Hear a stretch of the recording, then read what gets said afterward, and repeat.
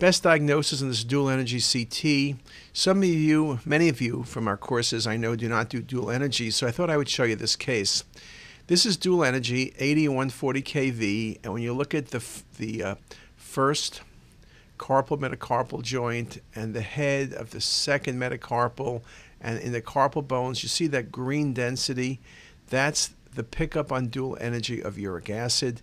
This patient has gout. Dual energy is really good for detecting gout, and this is just a very nice example of that.